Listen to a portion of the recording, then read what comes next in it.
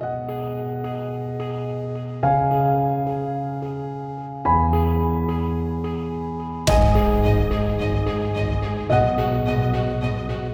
I'm Michael Watson, and this is the Influence Watch podcast. This week, Tennessee Governor Bill Lee, a Republican, announced a special session of the legislature to consider various proposals related to public safety. But unusually for a reliable conservative and Republican state, Lee won 65% of the vote in his 2022 election campaign, and both chambers of the state legislature are supermajority Republican. The session will consider gun control measures, especially so-called red flag laws. Joining me to discuss what's going on in Tennessee and the gun control movement generally are my colleague Robert Stilson and John Harris, Executive Director of the Tennessee Firearms Association. Robert, welcome back. John, can you tell us a little bit about your background and your work with the Tennessee Firearms Association? Sure. I'm a practicing attorney here in Nashville, Tennessee. I've been practicing 37 years now. I was one of 12 that helped form the Tennessee Firearms Association in 1995. I serve in a volunteer capacity as its executive director and also as the treasurer for its PAC. And so why is Governor Lee calling the special session, and why are they considering red flag laws in what is a pretty Republican state? In March of this year, there was a school shooting at a place called Covenant School in Nashville, where 3 adults and 3 children were killed by a 28-year-old female who reportedly had been a student at the school in her past. At this point, there's very little information that's been released. There's actually a massive lawsuit pending trying to get the manifesto records. So we don't really know what the motivating factors were for the shooting. There's some hint that it may have been that she was getting psychological or mental health counseling, but we don't know to what extent. Like, again, the manifesto itself has not been released, so we don't have clear indicators of what the motive was. But on April the 11th, shortly after the shooting, Governor Lee asked the legislature to enact a red flag law. Although he calls it a temporary mental health order of protection, it's a red flag law. So for those who might not know, what is a red flag law? Yeah, a red flag law is a category of law that only about 22 states have, which attempts to identify dangerous people, usually based on mental health or emotional health reasons, that pose an immediate risk of harm to themselves or others. And then the theory behind a red flag law is that the police will go out after whatever the procedure is, and the procedure varies, and seize that person's weapons, typically just seizes the firearms, but leaves the person at large in the community so that they still have access to their potential victims. Okay. And so is Tennessee Firearms Association support or oppose such a proposal? No, we strongly believe that red flag laws violate the constitutional principles established by the U.S. Supreme Court in the 2022 Bruen decision. And could you elaborate a little bit more on what those constitutional problems are? Sure. The U.S. Supreme Court in June of 2022 released an opinion in a case called New York State Rifle and Pistol Association versus Bruen. And although it was focused specifically on New York's handgun permitting laws, the Bruen decision itself established a standard that the U.S. Supreme Court has now mandated must be applied to test the constitutionality of any law or regulation that might impact the broad scope of rights protected under the Second Amendment. And what the court essentially said is, if an activity, possessing a firearm, is covered by the scope of the Second Amendment, then it's presumptively shielded from government infringements.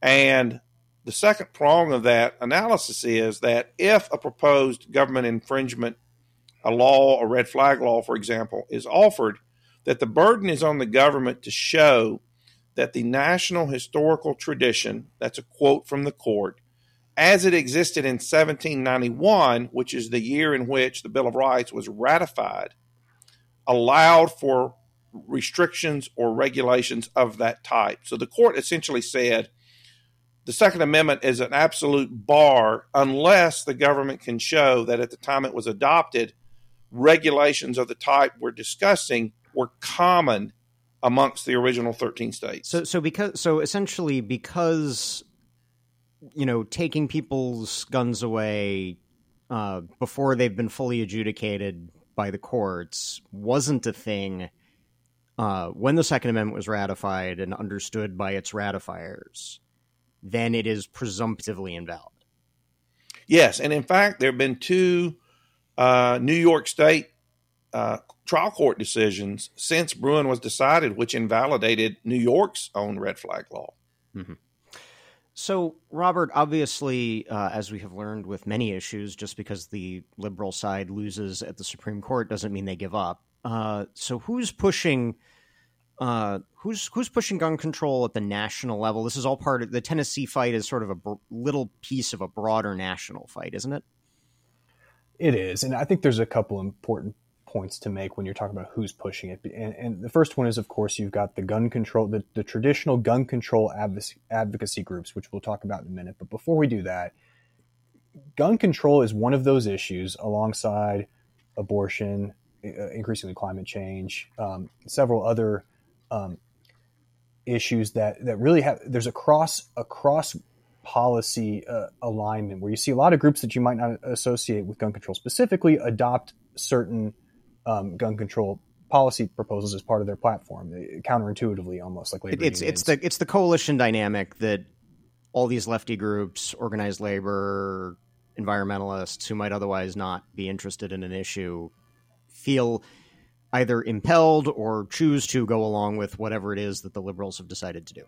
Exactly. And so that's one of those issues we see that a lot in. But of course, you do have the dedicated gun control advocacy groups. And, I did a study earlier this year in which I tried to take, the whole world of gun control advocacy and quantify it. So the landscape, the funders, and the policies that they were proposing.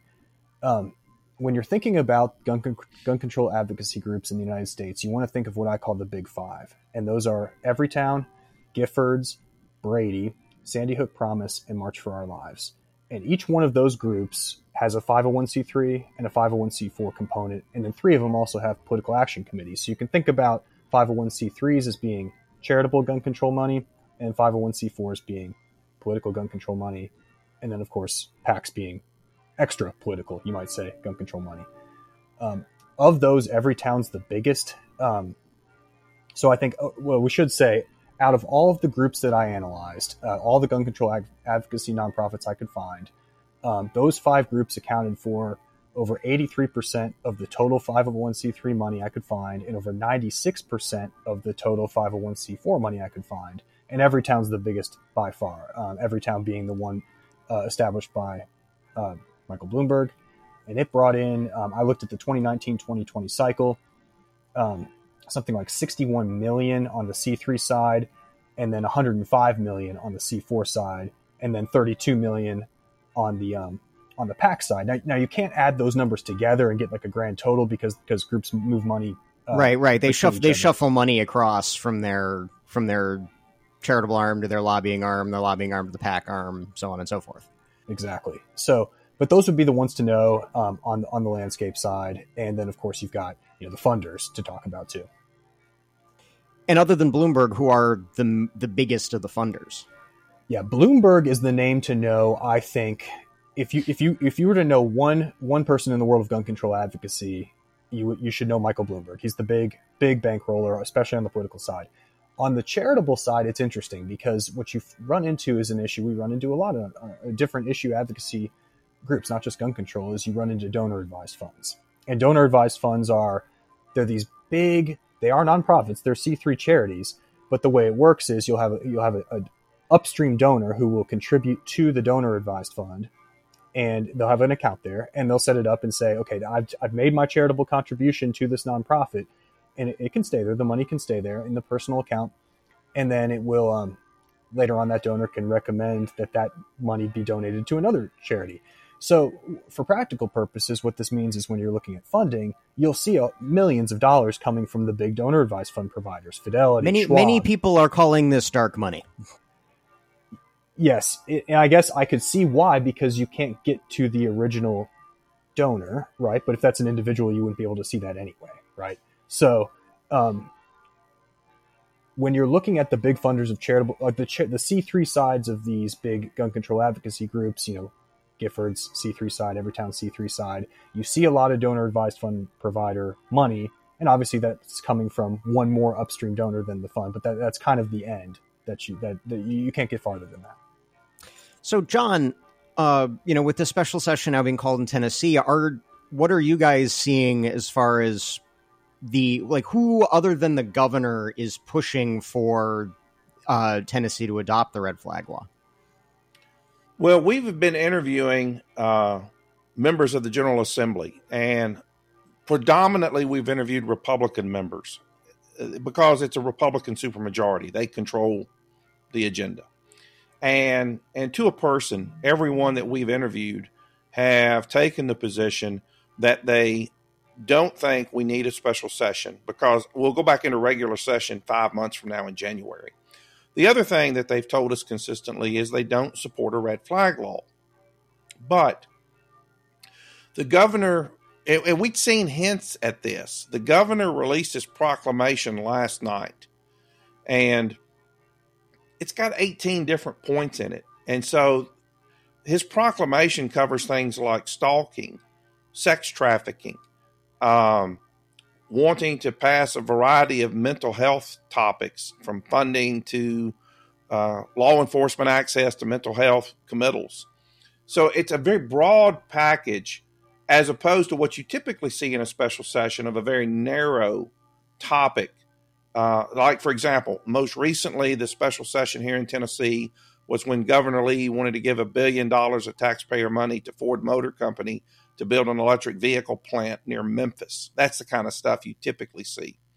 You don't see this broad, throw everything on the wall and let's see what sticks kind of approach. Mm-hmm. But the governor's strongly behind it. The legislature, I think, has been seduced into being willing to look at some of these other issues like safe storage laws or laws that track 16, 17-year-olds, even though that had nothing to do with the Covenant shootings. Mm-hmm.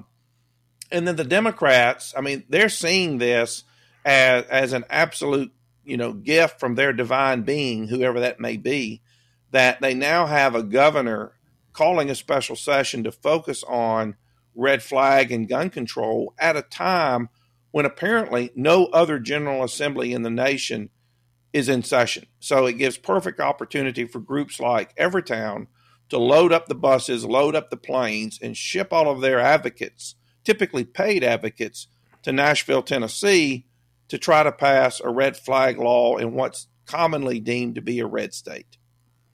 No, that makes sense. So Robert, all these groups, Everytown, Giffords, it's always common sense gun control. We're going to have common sense gun safety. Let me get their euphemisms right. But you did some digging into their sort of broader agendas, and you did not agree with that assessment. No, I think there's two. So first, on the nomenclature, right? Gun control versus gun. That's intentional. If you look at how this is framed from gun control advocates, they don't use that term, and they used to use it much more. And I think that then they started losing.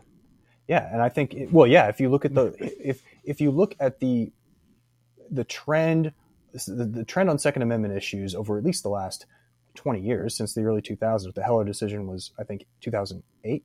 I'd say it was the winning streak starts in 2004 when the assault weapons ban lapses. Sure. Yeah, exactly. Then wasn't renewed. It's really been a consistent, more or less consistent, at least on the national level through the courts, wins for gun rights advocates. And I think that gun control advocates have adapted accordingly and changed the way they talk about the issues. Again, just because liberals start losing doesn't mean they give up. Yeah, and if you dig into the real policy platforms that a lot of these groups put out, not the top line, the real fault lines that we see, red flag laws being one, or maybe you say, so-called assault weapons bans or high-capacity magazine restrictions, those kind of things that are really divisive and like the hot button ones.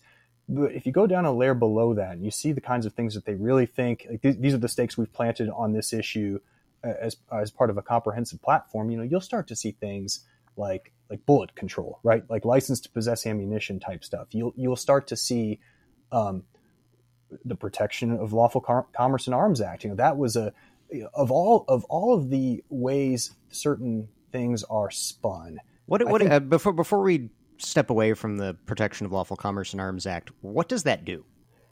It basically just says what I think will sound like a lot of common sense to folks is that a gun manufacturer or a gun, someone engaged in the firearms business is not civilly liable just because somebody else misused their product. Like a criminal uses a gun to commit a crime. Like, it's a simple proposition. It doesn't affect product's liability. If you make a defective product, of course, it's still going to be liable.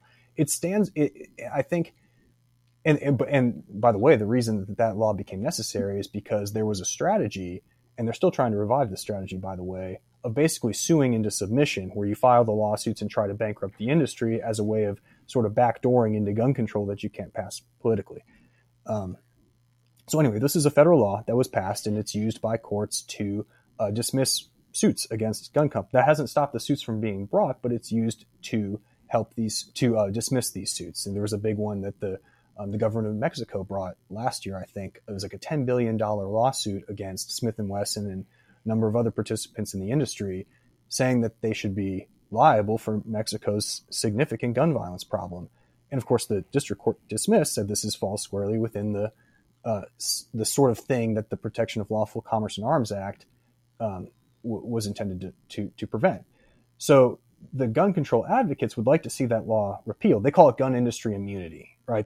Which I think is disingenuous, but that's how it's spun. And they say, criminals aren't, this is a quote from Everytown, by the way, criminals aren't, it's a myth that criminals are responsible for their crimes. The gun industry is responsible for its marketing practices, which contribute to crime.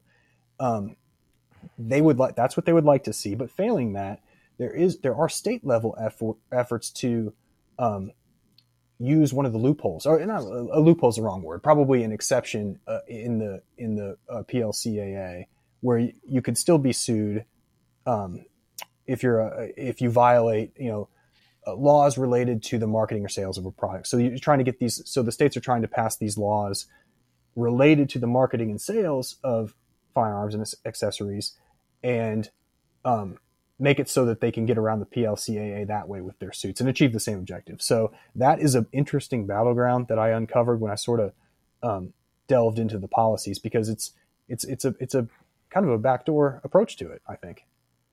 Mm-hmm. And so, I guess, how does, what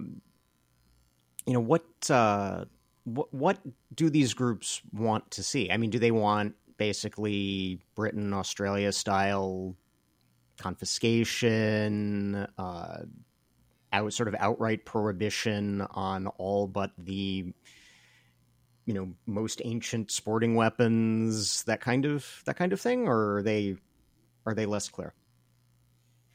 I'll give my opinion based on what I'm seeing. I think the essence of gun control is restricting access to firearms, right? That is what it does, right? And so you'll see a lot of groups say, we would like to see less firearms in civilian hands, period. That's pretty straightforward. But I think because of the constitutional issues and because of the political issues, even if something's constitutional, you might not be able to get it passed.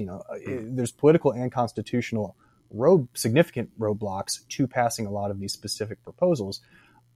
In my opinion, a lot of the activities of these groups are long-term denormalized firearms in American civic life, right? Yeah, because denormalize is a term that comes out of anti-smoking literature. In public health that okay. The way that you get people to stop smoking and to start, more importantly, to start supporting government policy to limit smoking is to make it seem like an unusual, weird thing that people don't do. So when, pick your 1960s movie star, well, when Ronald Reagan, when he was an actor, was selling Chesterfields, that's normal. So even if you don't smoke or you don't like the idea of smoking, it's a normal thing that people do. Okay, whatever. But then you restrict advertising, you restrict depictions in media, you restrict you criticize it whenever you can. Then you can start passing laws against it. And if you are one of these public health figures, that denormalization model, because it worked so effectively in anti-smoking, is like, it's 3rd and 1 and I have the best fullback in the National Football League, give him the ball kind of play.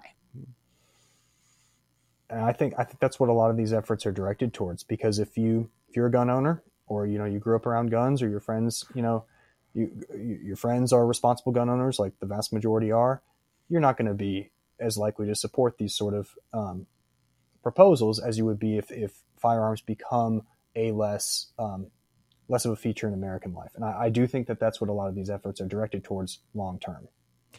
So I guess, building off that, I'll throw to both of you, and then that may conclude our discussion. Do we think the other side is succeeding, or do we think that the Second Amendment side is?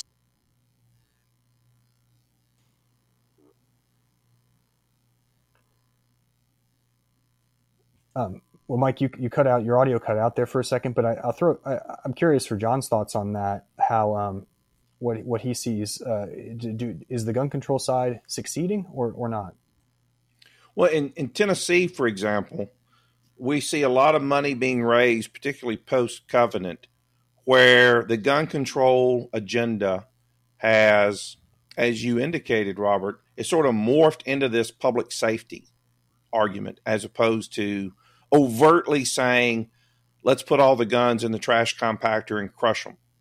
And what's interesting about even the resort to the public safety argument is that the Supreme Court in Bruen said that the public safety argument is now irrelevant, that constitutionally you have to go back to the 1791 national historical tradition, and that a government can't overcome a void in that required proof by arguing it's necessary for public safety.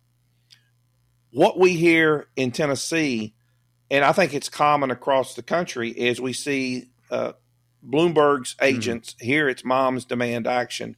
They show up with the red T-shirts, and there's 40 or 50 of them at any one time in the legislature, running them out saying, we're moms, we own guns, we support the Second Amendment, but we need reasonable public safety laws to protect the public from people who shouldn't have guns that do crazy things.